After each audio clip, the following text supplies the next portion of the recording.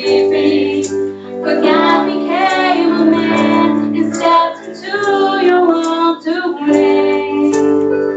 Oh Bethlehem, you will go down in history as a city with no room for its king. While you were sleeping, while you were sleeping,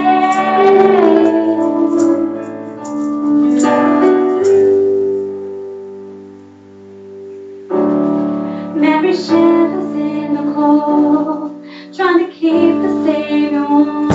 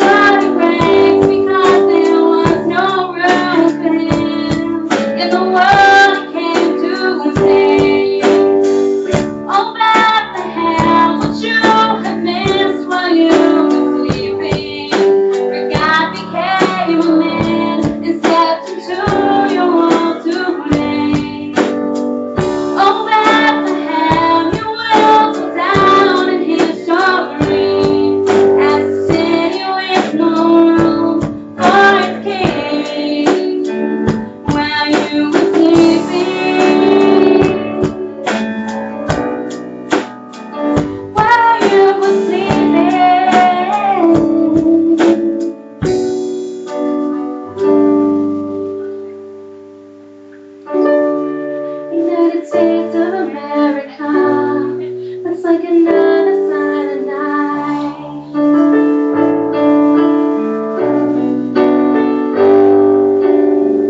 As the sun to sleep, but the lost of peace, save the trees and kill the children.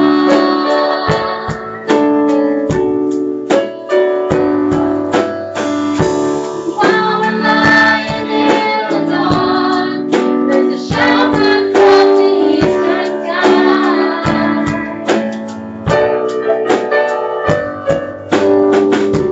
For the bridegroom has returned, and his carriage is right away in the night, in the night. America, what will we miss while we are sleeping? Will Jesus come again and leave us suffering weary? America, we will go down in history as a nation with no room for its king. Will we be sleeping? Will we be sleeping?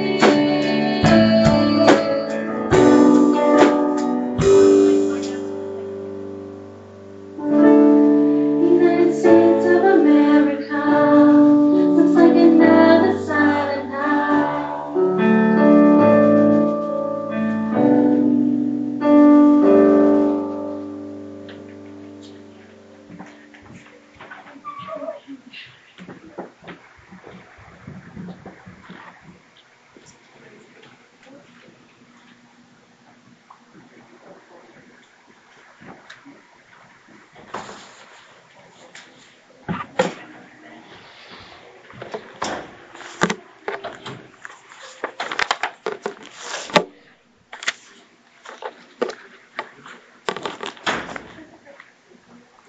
While in Bible college, I had the opportunity to write a paper. It was an essay. It was supposed to be about 5 to 6 pages long. And the topic of the essay was, and mind you, this is Bible college, so everybody that's there is a professing Christian. Everybody that's there has to give their testimony before they're allowed to take their first class, that kind of thing. And the topic of the essay was, why is it that God doesn't do miracles anymore? And I saw the topic, and I'm like, it'd be a hard one for me to write for. And I thought about how am I going to write for it. And I wound up writing an essay that basically answered the question, why doesn't God do miracles anymore, with the statement that God does still do miracles. I was in a class of 34 people, and all the essays were turned in, and when the next time the class met was 2 days later, when the professor was turning the essays back to us, he asked me to stay after class and didn't give me my essay. And I thought, well, if I don't get a good grade because I didn't answer the question that was asked exactly, it's okay, because I definitely answered the way the Lord felt me to, or kind of led me to, and what I thought was biblical, and what I thought I saw with my eyes that I see going on a daily basis. And I walked up to him after class, and there was a couple of students standing in the back class, and everybody else had been released, and I said, what do you want to see me about? And he said, if I understand you correctly, the thesis of your essay is this, that God still does miracles. And I said, yeah, it said that, literally like at the bottom of the first paragraph, word for word, that's what it said. And I said, yeah, that's what it said. And he said, I want you to know that out of 34 students in your class, that you are the only person that wrote the essay that way. And he says, you've seen actual miracles, you've seen miraculous things happen. I was a Christian maybe 6-7 years by that time, and I said, yes, I have seen actual miracles happen. And I said, I will happily relate some of them to you, because God is an awesome God, and he still intervenes in the lives of his people. And he said, you've really given me something to think about. You see this from a completely different angle, and here's your paperback, in which I had gotten an A. And I left. Now that same professor, when I preached my closing sermon, as a senior, when you're going to graduate from Bible college in a preaching degree, you have to preach a sermon in front of everybody else, which is tough, because this is a lot of people who are training to be preachers and pastors, and you're being judged by everybody present and that kind of thing. And I preached unknowingly from Matthew 18, and a lot of people that were there came out of the Church of Christ tradition, and they preach Matthew 18 as excommunication text, that if somebody doesn't accept Christ, if they don't repent from their sin, then you excommunicate them. So they're in the church, they do something wrong, somebody talks to them, and then they don't listen. A couple people talk to them, they still don't listen, bring forth the church, and after that, you're not allowed to have anything to do with them anymore. You can't even see them on birthdays, holidays, nothing. You can't talk to them on the phone. They call you, don't answer, that kind of thing. Which, of course, is not what we believe that text is about, and it's not what I preached that sermon on.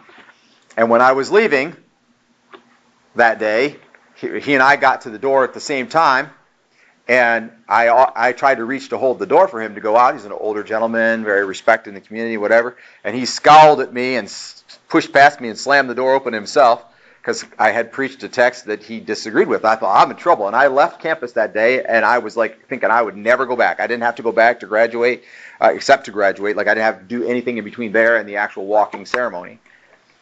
But a couple weeks later, I went back, and I found out that I had really stirred the campus up, and it was like a little revival going on. I didn't do it. Obviously, God did it. But that sermon, it really sparked things, and they were talking about it. They were studying it in Bible study and everything, and everybody was excited. And one of my friends, professor there, was super excited to see me and said, have you been back? Do you know what's going on? And I'm like, oh, no. And he's like, it's been awesome, and God's moving, and it's been great. And then that day I returned my library books, which is why I had to go there, and I was leaving, and I ran into that professor. Now, this is the guy who said, you have a strange take on things, but still gave me an A. This is the guy who slammed the door open angrily because I preached a text that I didn't preach it the way he necessarily would have, or didn't believe it or whatever. And he came up to me and he said, I want you to know that this much I've learned. And he says, in every generation, sometimes in every place that we might be, there's somebody who's going to say, we need to look at this a little bit differently. And that's what God used you to do with that sermon. And he said, and I believe in what God is doing here on our campus. I'm not everything that you said, I don't necessarily agree with it, but I believe that God used you to spark revival here. And compared to what I thought he was going to say to me, I was greatly relieved, and I walked out very pleased. And then he is the one who handed me my diploma when I graduated from Bible college, which was abnormal. He stepped up. Normally another person would, and he stepped up and kind of took it from them. And I don't know if they planned that in advance or whatever, but stepped up and shook my hand and hugged me and unleashed me upon the world. So I'm telling you all of that to tell you that we're going to look at this text from a different angle today. This is a text that you've heard. You've heard the story. Even if you've never read the text, you've heard the story, right? It's the story of Jesus' birth and the journey to Bethlehem, and the shepherds the night of the announcement, and so on like that. And so this is a text that you've read. If you've been a Christian for a long time and Christmas come around a long time, you've probably heard it preached a lot of different ways. I personally have never looked at it from this angle before, and I have never preached it from this angle before, which is, so if you sat on my preaching for a long time, I've never done this before. This is something new to me, okay? So, I'm not apologizing. That is not an apology. I'm just asking you to go into it with your thinking caps on Let the Lord speak in your heart, because I'm going to look at it from a different angle, and God may want to use that in some awesome way in your life, or God may want to show you something completely different. So let's go together. Maybe give me a little hoot or a holler or amen as we go to Luke chapter 2. Amen. Amen. This is God's Word. This is the story of the living Word born in flesh, who was Jesus Christ. And we are grateful for everything that we are about to read. We are going to look at it in, I think, a fun and I hope engaging light today. All right. What I'm going to do also as I preach this is I'm going to go through, and as I preach the text, I'm going to give you the points as we go through. Now, normally I do the text, I break it down, and at the end I give you the points. I'm not going to do that today. So that also is different. So for the note takers in the room, I'll do my best to highlight the points and talk about them for a second so that you can get time to get it written down, okay, if that's something you're doing. All right, so beginning in Luke 2, verse 1, and it says, "Now it came about in these days that a decree went out from Caesar Augustus, that a census be taken of all the inhabited earth."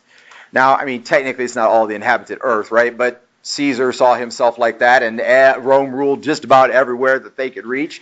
At that time, there was still war on their borders and so on. But he wanted a census. He wanted to know all the people that were within his realm, and he said all the inhabited earth as best as they could reach. This was the first census taken while Quirinius was governor of Syria. And all were proceeding to register for the census, everyone to his own city.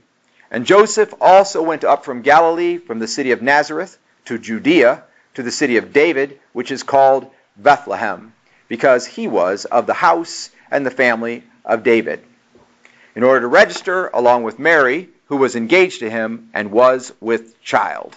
Okay, so the first thing I want you to see is right here in this text. That journey for them, and this may not, when I say the number, it's not going to sound like a huge distance to you, but if you had to walk it, you would totally change your mind. That journey for them was going to mean overland on foot 90 miles. Okay, 90 miles. Now, as the crow flies distance is about 70 miles, but they had to follow the roads and go over hill and over dale, right? It was literally up and down hills, like the old to the bus stop when my dad were kids and they walked to the bus stop, it was up and downhill both ways. It's like that. This literally was up and downhill, right? And they had to walk. Mary is very pregnant, right? And they covered a lot of ground. Now, a lot of times you see she rode on a donkey, whatever, riding on a donkey for 90 miles is probably more uncomfortable than walking for 90 miles, okay? Especially when you're pregnant, I'm told, though I've never been pregnant, okay? So the bottom line is this. They had to go a really long distance. And I want to say to you that sometimes, this is the first point, sometimes the love of God looks like a long journey full of potential hardship. It is the love of God still. It's the love of God. But it looks like sometimes a long journey full of potential hardship. When I got saved, I said to my wife, she said, "What is this going to mean when you get saved?" And I said to her, "I don't know, but I know it's going to change everything." I didn't mean it's going to be cake and beautiful, right? Checks are just going to be flowing in the mailbox. I knew there was going to be work to do. I had work to do. I was a messed up dude with a lot of issues. I had changes to make. I had things to overcome. And I know some of that was to let God overcome those things in me, even as a non-Christian, just about to accept Christ. I knew that. Sometimes the love of God looks like a long journey full of potential hardship. But I submit to you, it's more likely to look that way if you are far from home. Mary and Joseph were not journeying to a place unknown to Joseph. They were journeying to a place that was their ancestral home. Not hers, technically, maybe, but his, right? So he was going home. Now, that might have been better on another occasion, because now he's bringing home his wife that he's not technically married to, but only betrothed to yet, and she's very pregnant, right? So he's going home with his not yet wife, very pregnant. That's not the best way, right? It's like when you have Christmas dinner and you don't know it, and your daughter brings home her boyfriend, and you've never met him before, never knew she had a boyfriend, just all of a sudden he walks in the front door, and you're like, who is this, right? But this is worse than that, because she's a teenage girl, pregnant, unmarried. By the way, the normal result of that is stoning, right? But they only have to go 90 miles to his ancestral home because it's 90 miles away, right? If they lived near Bethlehem, they wouldn't be traveling nearly so far. And you can imagine the implications to that for us. Our love of God looks like a long journey full of potential hardship is more likely if you are far from home. And the truth is, we are far from home. Now, home is for us. It's prepared for us. God's taking care of it. We're going there. Right? If you're a follower of the Lord Jesus Christ and you're in this room, if you're a Christian, you're in this room, you're going there. The author of Hebrews writes this, "So let us go out to him outside the camp bearing his reproach." That means let's go outside the camp. Let's go outside the lines. Let's go outside where it's safe. Let's go risk ourselves. Right? You could say on a journey full of potential hardship. 14, "For here we do not have a lasting city, and we are seeking the city which is to come." Sometimes what you're going to go through, the love of God, and God loves you. And you may go like, I don't know Jesus. I don't know that God loves me. God loves you even if you don't know Jesus. He loves you. He's waiting. He was just our Savior, not just the Savior for the church. That's the whole message. He's the Savior for the church, but He's the Savior of the whole world. Right? God loves you just the same. And you may go, I don't even know if God loves me. But the truth, and it looks like a really long journey. But when you realize that this is not your place, this is not where you're going to wind up. You're not going to go in the ground and stay there. No one does that, right? You go to heaven or hell. Those are your options. Nobody stays in the ground, goes to sleep and just stays in the ground. We are seeking a city which is to come, and so it makes a lot of sense that sometimes God's love is going to look like us to a long journey full of potential hardship. Jesus said it this way. He answered and said, "My kingdom is not of this world. If my kingdom were of this world, then my servants would be fighting, so that I would not be handed over to the Jews. But as it is, my kingdom is not of this realm." Jesus himself realized his kingdom was not of this world. There was no taking over everything and ruling everything and bossing people. That's not the image of Christ, right? God does not give authority to people the way God gives authority, the way man gives authority to people. God gives authority to people so that they can serve others and care about others. And so sometimes God's love looks like a long journey full of potential hardship. The story goes on. Verse 6 says, "And it came about that while they were there, the days were completed for her to give birth. And she gave birth to her firstborn son, and she wrapped him in clothes and laid him in a manger, because there was no room for them in the inn." Sometimes the love of God looks like less comfortable lodging. There's times in life where I've been extremely uncomfortable. I remember when I was a young Christian, I was working at Pizza Hut, and my boss there decided that she had a vendetta against me, that she would come in my restaurant and try to find anything wrong and make me look bad in front of my employees. And she would go through the restaurant and cuss out. And then she had a man who worked for her, who was technically my boss, but she had usurped his authority. And so she would send him in, and he would go through and he would cuss out my employees. And I would go behind and I would smooth ruffled feathers. Good employees, hard-working employees, guys who work 8 hours nonstop, bust their butts and make that restaurant successful. And they go through and cuss them out. And I would go through and smooth it. And one day she pulled me in the walk-in cooler and she said, "You know what your problem is?" And my heart's, kind of beating. My palms are a little sweaty. And I'm like, "I don't know, and I felt led in the Spirit. I said, "I don't know, but I know you're probably about to tell me." And I said, "Go ahead." And she said, "Your problem is you're not afraid of me." And at that moment I realized I was not afraid of her. She could have fired me on the spot, cut off my paychecks like that. And this was a career I thought I would retire from at that time, but at that time I didn't know God was calling me into the ministry. Sometimes God's love looks like less comfortable lodging. Where you are is not always going to be comfortable. In your body, it may not work the way you want it to. In your mind, it may not work the way you want it to. In your relationships, they may not do what you want them to do. Sometimes God's love looks like less comfortable lodging. But it's more likely to be that way if you are still far from home, even near your earthly roots. Even when you are fairly settled in and things are pretty comfortable, when the TV's playing the thing you like to watch, or the music's in the background, the song you like to hear, or somebody's bought you the thing you like to get, or whatever, and yet you're going to feel a certain lack of comfort, a certain uneasiness. If you start getting everything you want and you feel uneasy, it may be that you realize that you're not close to God just because you're close to your earthly roots. Jesus said it this way. He said, if anyone comes to me and does not hate his own father and mother and wife and children and brothers and sisters, yes, and even his own life, he cannot be my disciple. Jesus is not master of your circumstances alone. He is master of your circumstances. But not only that, he is master of your eternal existence. He is master of heaven and earth. He is master of all. And so sometimes you're going to be in places where you feel like, well, I ought to feel comfortable here. This ought to be fine. And yet you don't feel comfortable. Sometimes the love of God looks like less comfortable lodging. And it's more likely to do so if you are still far from home, even when you are near your earthly roots. They traveled 90 miles. They got there, and there was no room for them. Now, it's a pretty terrible thing to be in the stables and to lay in a manger. But what a lot of people don't know about this story is that inns in that day quite commonly offered one type of accommodation, the common room. So you slept with everybody else. You pay just a little coin, a very little. And the biggest place and the most available place, only the wealthy could truly afford a private room usually.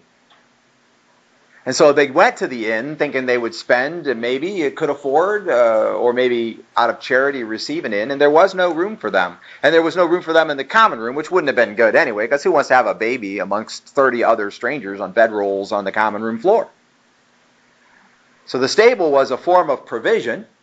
The manger was a form of provision. The swaddling clothes were a form of provision, but yeah, we see it, we realize they were uncomfortable, and sometimes the love of God looks like less comfortable lodging. Sometimes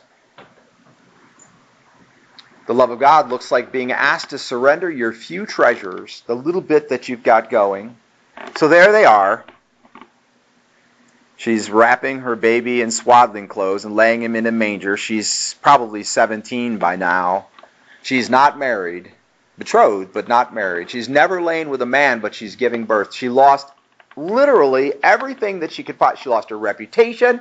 She had to give up her pride. She lost the value of her virginity, not her virginity, because she is a virgin, but she lost the value of it in the community. People know that she is having a baby, and so they look at her and go, you can't be a virgin, you're having a baby, even though she actually was a virgin. She could possibly have given up her life. When Mary says to the angel, behold, the bondslave of the Lord, may it be done to me according to your word, and then the angel departed from her. When that happened, that was in response to God telling her that what he was going to do, and that he was already doing something amazing in Elizabeth's life. And the last thing the angel says to Mary before she says, so let it be, is nothing is impossible with God. And the angel says nothing is impossible with God. And she says, behold, your bondslave of the Lord, may it be done to me according to your word. I submit to you, if we would have that attitude about the things in our life when they are uncomfortable, about the lodgings of our life when they are not going the way we would like them to go, we would handle things with a lot more peace and grace. Do you not understand that sometimes you're going to be uncomfortable? And it's more likely that you'll be uncomfortable if your home is far away, even when you are near your roots and things seem to be going well for you. In fact, if you get too comfortable here, you may not want to go there because you don't know how awesome it's going to be in comparison to what we have here. Oh boy, that would be a mistake. Jesus said to God the night of his arrest, thy will, not my will, be done. Matthew 26:39. And Jesus taught us to pray similarly every day in the Lord's Prayer. Your will be done here on the earth as it is in heaven. Jesus said, for whoever wishes to save his life will lose it, but whoever loses his life for my sake will find it. For what will it profit a man if he gains the whole world and forfeits his soul? Or what will a man give in exchange for his soul? Understand that sometimes the love of God looks like discomfort in your lodgings. And the earth is not the way you would want it to be. And that is much more likely if you are still far from home, even near your earthly comforts. A little further in the story then, we've gotten as far as there's no room in the inn, and now we're going to change the scene. Cut scene. Let's go out into the middle of nowhere. Verse 8. And in the same region, there were some shepherds staying out in the fields and keeping watch over their flock by night. And an angel of the Lord suddenly stood before them, and the glory of the Lord shone around them, and they were terribly frightened. And the angel said to them, "Do not be afraid, for behold, I bring you good news of a great joy, which shall be for all people. For today in the city of David there has been born for you a Savior, who is Christ the Lord." We'll stop at 11 for a moment. Understand that sometimes the love of God looks like a grand message powerfully proclaimed in your life. I can't tell you the number of times I've been sitting under preaching or studying a sermon or writing a lesson for a Tuesday night, or come in here and somebody else is teaching on a Tuesday night, or come in here and somebody else is preaching on a Sunday morning, and God goes, "Dan, listen up! I got a word for you!" And I go, "Ah!" And I'm stricken like a sword through my heart that then empowers me, and I rise again from the ashes like the phoenix and live brightly after God delivered a grand message powerfully proclaimed in my life. But notice, that is more likely if you are of a lowly station, humbly willing to hear and believe and respond. And whether you are of a lowly station and humbly willing to hear and believe and respond like those shepherds, that is up to you. We don't have any doctors in our church. But if we had a doctor in our church who was medically trained and making, a couple $100,000 a year, maybe doing brain surgery or open heart surgery or whatever, that doctor would have to make, whether it be a man or a woman, would have to make an intentional decision to come to God humbly, willing to hear and believe and respond for what God has to say. And if that person does that, then they are more likely to receive God's grand message powerfully proclaimed in their life. If you would say, "Well, I never have," then I ask you, what are you doing? Do you not understand that the Word of God is exactly that? And every time you pick up your Bible, God may just speak into your circumstances. That the God of heaven, who spoke into creation, everything that ever was created, might speak into our lives, that is grand in and of itself. Would you be humbly willing to hear and believe and respond like these shepherds? In Luke 5, Jesus answered and said to them, it's not those who are well who need a physician, but those who are sick. I've not come to call the righteous, but sinners to repentance. All right, listen now. This is what you will not hear me say often. I'm going to say it very clearly. If you're in this room and you have never sinned, you don't need the Jesus I preach. You don't need it. Why are you here? If you are righteous, if you walk well, if you do everything right and you never get it wrong, saved by your own admission or not, if you say, "I believe in Jesus and that's why I walk rightly and I no longer have sin," you don't need Jesus.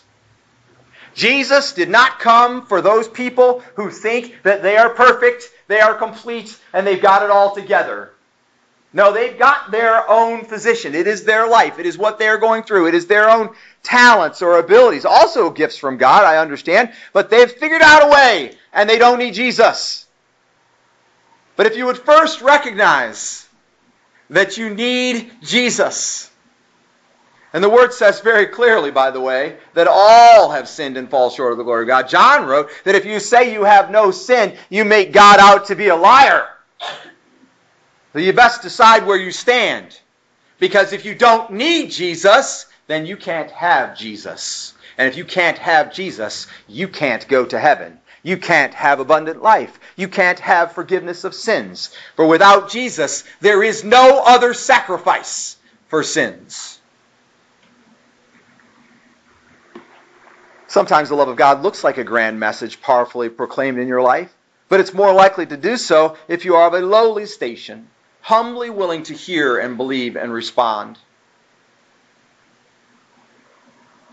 Romans 3:23, for all have sinned and fall short of the glory of God. And Romans 6:23, the wages of the sin is death. You are separated from God because of your sin. But the gift of God is eternal life through Jesus Christ our Lord. That's the second half of Romans 6:23. David wrote it this way. This is a longer text. This is Psalm 51. And a lot of scholarly experts believe that he wrote this after he had killed had Uriah the Hittite killed to steal his wife and the baby dies, or either while the baby was dying or after the baby dies or whatever, he wrote this. He said, "Be gracious to me, O God," this is Psalm 51, "according to your loving kindness, according to the greatness of your compassion, blot out my transgressions. Wash me thoroughly from my iniquity and cleanse me from my sin. For I know my transgressions and my sin is ever before me. Against you, you only have I sinned." Interesting, that phrase right there. And boy, a lot of time has been spent studying it. All sin is against God, even if it's against your fellow man. It is against God first and foremost. He says, "Against you, you only have I sinned and done what is evil in your sight, so that you are justified when you speak and blameless when you judge. Behold, I was brought forth in iniquity, and in sin my mother conceived me. Behold, you desire truth in the innermost being, and in the hidden part you will make me know wisdom. Purify me with hyssop, and I shall be clean. Wash me, and I shall be whiter than snow. Make me to hear joy and gladness. Let the bones which you have broken rejoice. Hide your face from my sins and blot out all my iniquities. Create in me a clean heart, O God, and renew a steadfast spirit within me. Do not cast me away from your presence, and do not take your Holy Spirit from me. Restore to me the joy of your salvation, and sustain me with a willing spirit. Then I will teach transgressors your ways, and sinners will be converted to you. Deliver me from blood guiltiness, O God, the God of my salvation. Then my tongue will joyfully sing of your righteousness. O Lord, open my lips, that my mouth may declare your praise. For you do not delight in sacrifice, otherwise I would give it. You are not pleased with burnt offering. The sacrifices of God are a broken spirit, and a broken and a contrite heart. O God, you will not despise. Now, whether he sang that song, wrote that psalm, prayed that prayer because he realized that only God could forgive his sins, or because he realized that he had truly sinned, it's all in there. What his reason was, the truth is that later David would be called a man after God's own heart. Have you sinned against God? Then hear this truth. Sometimes the love of God looks like a grand message powerfully proclaimed in your life. Here is Jesus. He will save you. But it's more likely if you are of a lowly station, humbly willing to hear and believe and respond as these shepherds were. Oh my goodness. Something's happening in this story. Something incredible, never seen before. Verse 12 says, "And this will be a sign for you. You will find a baby wrapped in cloths and lying in a manger." And suddenly there appeared with angels a multitude of the heavenly host, praising God and saying, "Glory to God in the highest, and on earth peace among men with whom he is pleased." And it came about when the angel was gone away and them into heaven, that the shepherds began saying to one another, "Let's go straight to Bethlehem then, and see this thing that has happened, which the Lord has made known to us." And they came in. They found their way to Mary and Joseph and the baby as he lay in the manger. And we'll stop there for a second. Sometimes the love of God looks like something completely new and unexpected. Something completely new and unexpected. I submit to you, my salvation did that to me, even though I sat in the church pews for 6 months and digested everything that Pastor was saying. Everything that he said, everything that he broke down the text, just like I do for you, just like we talk about in here, right? And I said to myself, I'm thinking about this, and he would say, "This is true," and I would say, "Well, I don't know if that's true," and I would make a note, and then I would go back and study it later, and I was like, "You know what? I think it is true." And I tried to debunk everything that he was saying. I tried to break it down. I knew eventually in my heart of heart that I was going to surrender my life to the Lord. It was going to look totally different. Something crazy was going to happen. And I didn't know I wanted to do crazy. I mean, I knew I was crazy, but I didn't know that I wanted to do a new kind of crazy. You know what I'm saying? I didn't think that was really what I wanted to do. And so I was trying to debunk everything that he was saying. I was not that humbly willing to hear and believe person. I was not. But when I come to salvation, when I said I'm going to give my life to the Lord, by that time, what I was hearing really wasn't new. I mean, the gospel was in almost every sermon. It was pretty clear and obvious. It really wasn't new. It wasn't a new message per se. And truthfully, it wasn't really unexpected when I said to Sherry that everything is going to change. When I went that morning to try to walk down the aisle and I turned out my foot like this, I'm like, oh, I'm going to try it. I'm like, I can't possibly walk forward, but I know I have to. I can't possibly say no to God again. And I turned my foot out like that, and I was suddenly at the front of the room. I didn't expect that. And I was nose to nose with the pastor who had exactly 3 hairs between his eyebrows. I remember that. They were very, very big, very vivid hairs. I could see them very closely. I could smell his breath. I don't do that here, by the way. So if anybody's freaking out about this, like, if I'm going to give my life to the Lord later, Pastor Dan's going to breathe in my face. I don't do that. But that's what was going on. Maybe I was too close to him because I was so scared. I don't know. It was unexpected.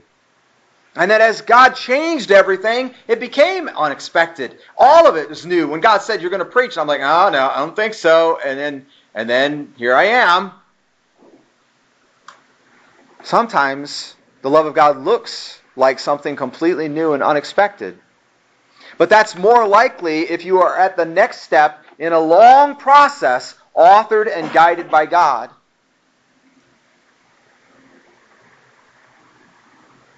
The birth of Jesus was prophesied in the Old Testament. That it would be in Bethlehem. You know, when they go to Herod and Herod wants to know where, and he consults the prophets and the seers, and they say, well, according to the Bible, according to the Old Testament, it's going to be in Bethlehem, right? And later when the Magi come, over 300 or more prophecies, and some of them are about his life, not just about his birth, but the bottom line is, this is not really new. It seems like something completely new and unexpected, because while Mary might have hoped, she might have deigned to think it might be possible, while sinners the world over were hoping for some kind of a Messiah or a Savior that could make a difference in them going to hell, while all of that was true, it's a hard thing to expect.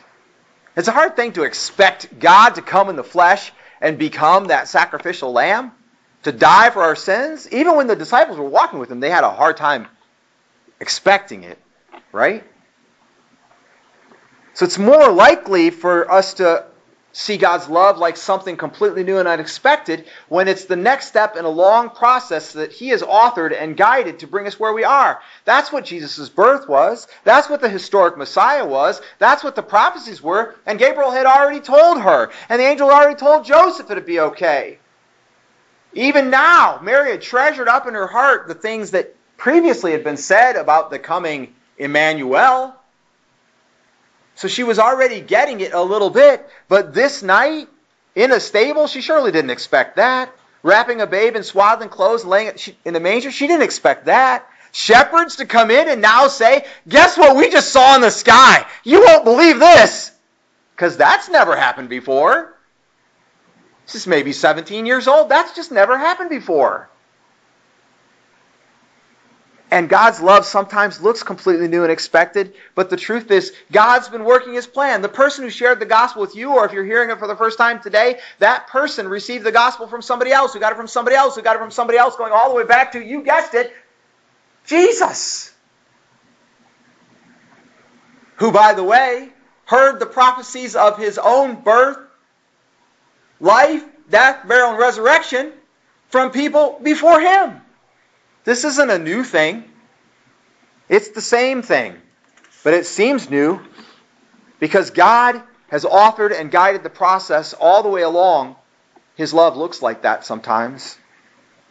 And the church, Jesus said it this way. He said a new commandment. And he said a new commandment, although as he said it, I always read this and well, it's not really a new commandment. So what does he mean? And I'm going to tell you what I think he means. He says, a new commandment I give you, that you love one another, even as I have loved you, that you also love one another. By this all men will know that you are my disciples, if you have love for one another. It's John 13, 34, and 35. So is it a new command of Jesus that he's saying right then that they love one another? No, not really. So what does he mean? He means that sometimes God's love looks completely new and unexpected when it is the next step in a long process authored and guided by him. And then, of course, we have the Great Commission. Go ye therefore and make disciples of all nations, baptizing them in the name of the Father, and the Son, and the Holy Spirit, teaching them to observe all that I commanded you. And lo, I am with you always, even to the end of the age. And that looks new, because the Holy Spirit came and took up residence in believers starting at Pentecost. We get the Holy Spirit, and when we get the Holy Spirit, we are new. It looks new because we are new. But the truth is, it's not new. It was God's plan all along. We'll finish the text and go to the conclusion. I'll start reading again in 15. And it came about when the angels had gone away from them into heaven that the shepherds began saying to one another, "Let us go straight to Bethlehem then, and see this thing that has happened, which the Lord has made known to us." And they came in haste and found their way to Mary and Joseph and the baby as he lay in the manger. And when they had seen this, they made known the statement which had been told them about this child. And all who heard it wondered at the things which were told them by the shepherds. Yeah, me too. Verse 19. But Mary treasured up all these things, pondering them in her heart. And the shepherds went back, glorifying and praising God for all that they had heard and seen, just as had been told them. We can go on and talk about what God's love sometimes looked like, but it suffices to say that sometimes God's love looks like a wonderful story that some have a hard time believing or an easy time dismissing, while others know with certainty it's true and that it quite reasonably requires a response from us. Those shepherds, my goodness, they had to come to a stables in Bethlehem and tell Mary and Joseph. I doubt they told Jesus. I'm sure the talking was going on around him, but he was, asleep probably. It's quite an ordeal to be born. And everyone else that was there, and probably anybody in the village it was a pretty crazy thing. There was things going on. The sleepy town of Bethlehem, yeah, until that, right? And the shepherds said, "Let us tell you what we saw." And everybody was hearing them and going, "If there was just one of you, we'd be thinking you a liar. That's a crazy story, what you're saying." But there wasn't just one of them. And they weren't known for lying. In fact, in their culture, it was a very bad thing to bear false witness. And everybody's like, wow, this really happened. This is really happening. It was a story that people would have a hard time believing and an easy time dismissing.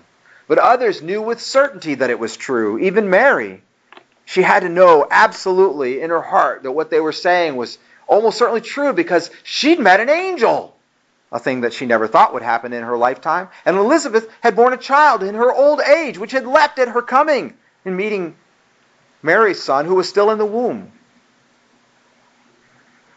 A story like that, that's certainly true, requires a responsible response, don't you think? What are you going to do about it? The shepherds knew. We've got to go tell right now. That's what we're going to do.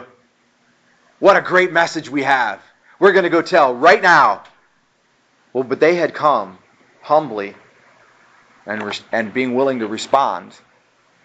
And so they saw God's love as an amazing, powerful message to be delivered. Do you? And if you do you see God's love as a story that some will find it easy to dismiss? You realize that people who are living in their sin and they're comfortable with it, they probably really don't want to hear about Jesus. They really don't need to hear about Jesus. You're saying, I shared Christ with a drug dealer, and he's like, I hear what you're saying. This was the Life Station about 10 years ago. I hear what you're saying. But if I accept Jesus Christ as Lord and Savior, as you're proposing, I said the very next day, there are 12 families that I completely support with my trade. He meant selling drugs. And they will suddenly all have to go get jobs. They won't have anybody to pay their rent next month. Because if I accept Jesus as Lord and Savior, I'll have to stop selling drugs. And I said, yeah, I suppose you would have to do that. I said, but I don't think I would look at it that way. I would look at it as, what does God want me to do? And just trust that God is going to take care of it. God can provide for those 12 families, can't He? And he goes, yeah, I guess. That man did accept Christ, by the way, and he stopped selling drugs. And all 12 of those families broke off connection with him and disowned him. They wouldn't talk to him, wouldn't take his calls or his texts. And he's still living for Jesus to this day. But he had so many enemies in town that he lives out in, I'll get this right, Wauseon with his mother, who was, by the way, very pleased with me. Very, very pleased.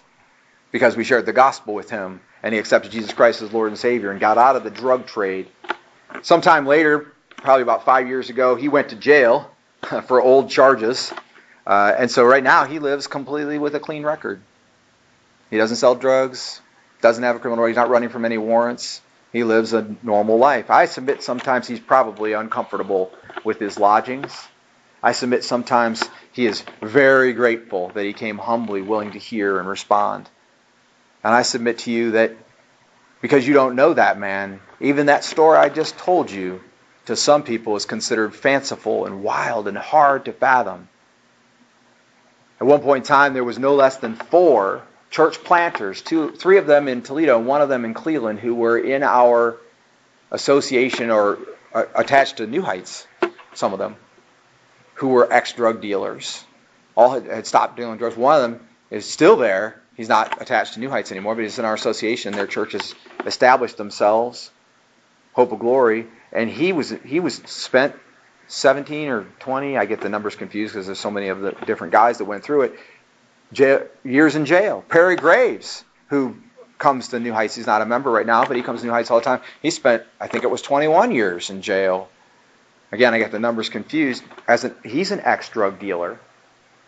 They were very violent men. We used to have a outlaw biker gang enforcer who gave his life to Christ. The list just goes on. Those stories are amazing, and they're easily dismissed because they don't want to do what it is that God wants them to do. They don't want to be healed from their sin. But it's available for everybody, this grand conclusion. Jesus says it this way in Revelation 22. The Spirit and the bride say, "Come," and let the one who hears say, "Come," and let the one who is thirsty come. Let the one who wishes take the water of life without cost. If we won't accept these things, then when love sometimes looks like an evil king killing babies, and it will in just a couple of years in the same story that we're reading, we may begin to think that love doesn't exist at all, or possibly worse, that even if love exists, people cannot know it. If you realize that if you can't accept that sometimes the love of God looks like a grand message, but at other times the love of God looks like less comfortable lodging, or a journey full of potential hardship, or the need to surrender all of your treasures. If you can't accept that sometimes God looks like those things, that when God's love looks like an evil king killing every baby under the age of 2, you're going to go, how can God be love? How can anyone believe that God loves mankind with the wars and the terrible things that have happened? How can it be so? But you're more likely to feel that way, to believe that way, if you miss the fact that human souls bound for heaven matter more to God than anyone else, anyone's inconvenience, anyone's treasures, anyone's personal preferences, more than anything at all. Jesus Christ did not come to earth to make the church comfortable. Jesus Christ did not come to church to solve your daily problems. Jesus Christ was not born to make you feel better. Oh, He'll do that. Jesus came that we might have life and life more abundant. His words. And life more abundant sometimes looks like uncomfortable lodgings, giving up treasures, releasing preferences. Sometimes looks like terrible sacrifice.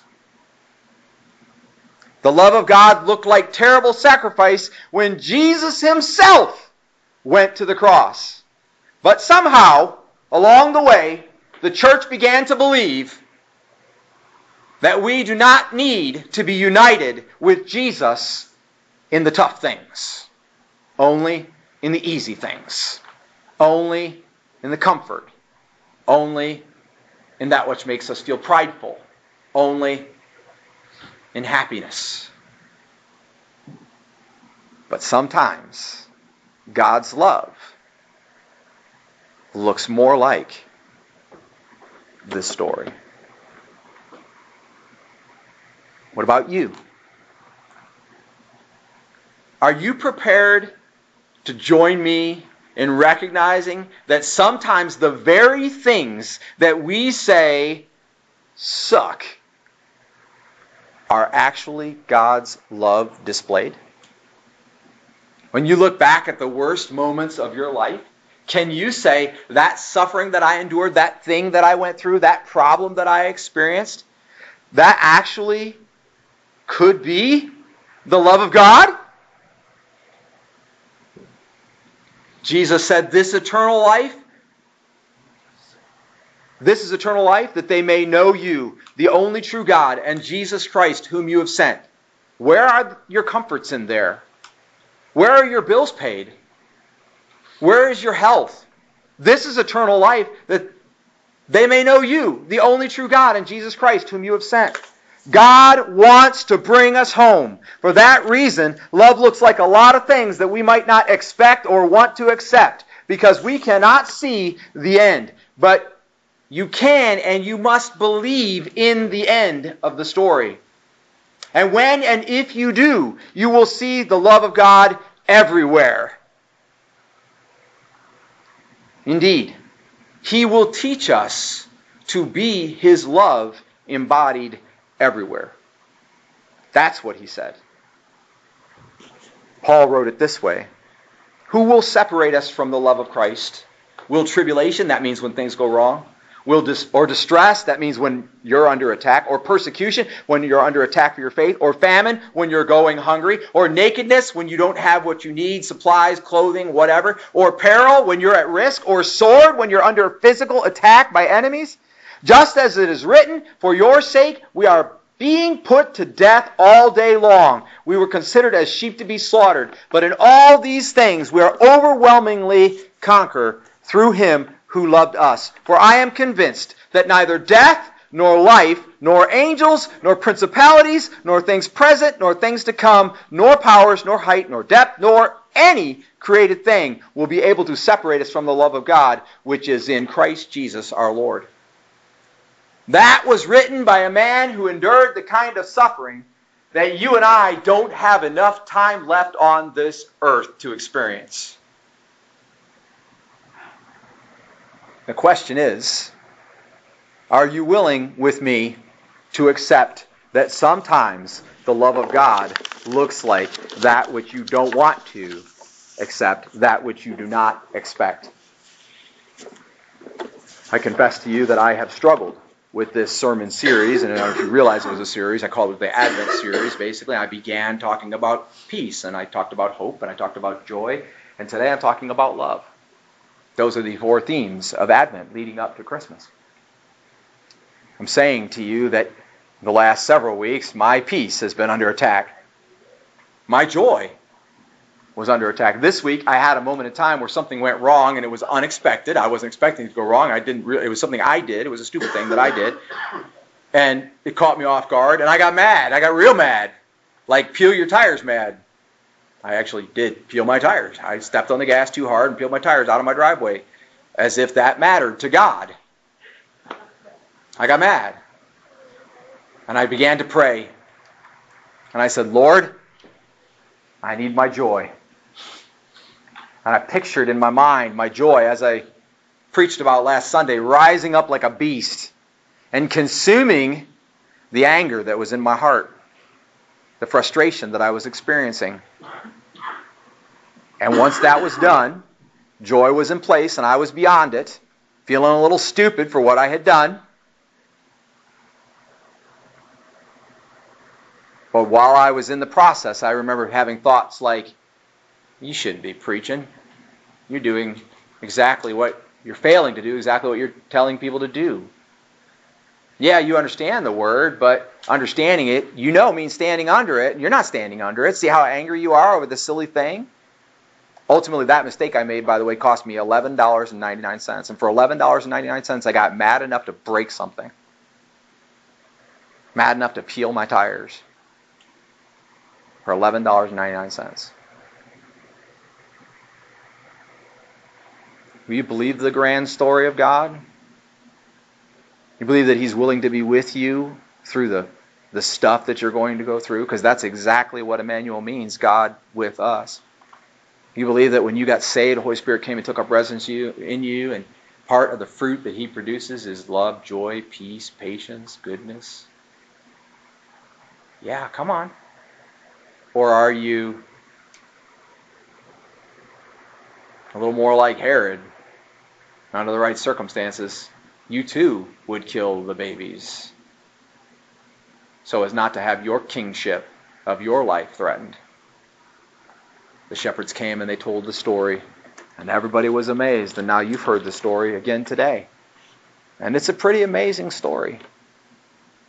It's a story about how sometimes God's love doesn't look the way we would want it to. But trust me, it looks exactly like it needs to, for us to repent and turn to Him and serve Him daily and suffer as by necessity we must, and go without when by necessity we must, and deliver a message that people need to hear because they're going to hell. And they may or they may not accept it. As we talked about on Tuesday night, our job isn't only to testify to human beings. It's to testify to the angels and evil spirits and demons and all the rulers and authorities in the heavenly realms. And I say this, I'm not going anywhere.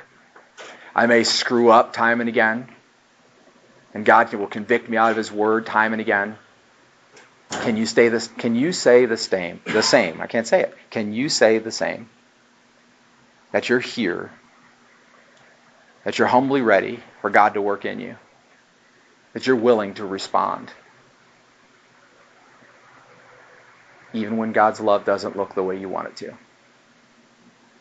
Well, Mary and Joseph were, and thank goodness Mary was, and Jesus was, and thank God Jesus was, because it's through Him that we can be saved. And He invites us to do the same for others, as others have done for us. This time I ask the praise team to come forward and lead us in our final hymn of the service. And this is your opportunity to respond. The Lord has spoken to your heart. Have you not accepted that some of the things that you're experiencing in your life that don't go the way that you want them to could actually be God's love? Every bit of discomfort that we experience can certainly be testimony that there is a better place. Every bit of pain and suffering that we go through can certainly be testimony that our Savior endured much worse to pay the price for our sins. Will you surrender your life to the Lord and let Him love you the way He wants to love you? Because if He loves you the way He wants to love you, you'll be eternal. And that's the goal. As we sing, if the Lord is speaking into your heart, then you respond. I'll be here to receive you. I will not breathe on your face, and I don't think I have any hairs between my eyebrows, so we'll be all good. You come, let the Lord lead you to do so. Will you stand with me and sing this song? And if the Lord is speaking to your heart, wanting you to respond, then you respond.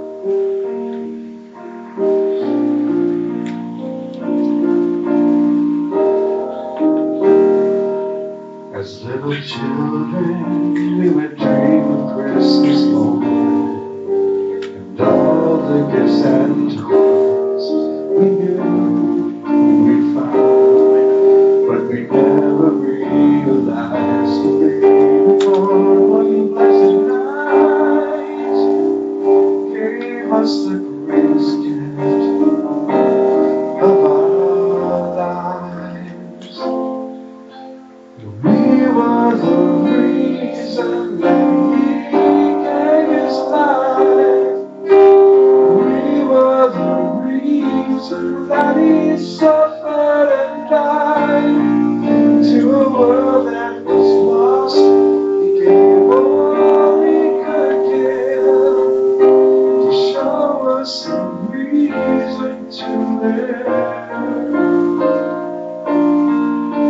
This next verse, as we're singing it, the Lord is calling you to act, either to accept Jesus as your Lord, then you come and we'll pray together, or to be baptized, or join the church, or to embark on some mission for Him, to undertake something that He's calling you to. Then you respond. The Lord is leading you to respond. You personally hear from God and do what it is that God would have you to do, whatever that is. years went by, we learned more about gifts and giving of ourselves and what that means on a dark and cloudy day. A man hung crying in the rain because of love, because of love. He was a reason that he gave his life. He was a reason that he suffered and died. To a world that was lost, he gave all he could give to show us a reason to live.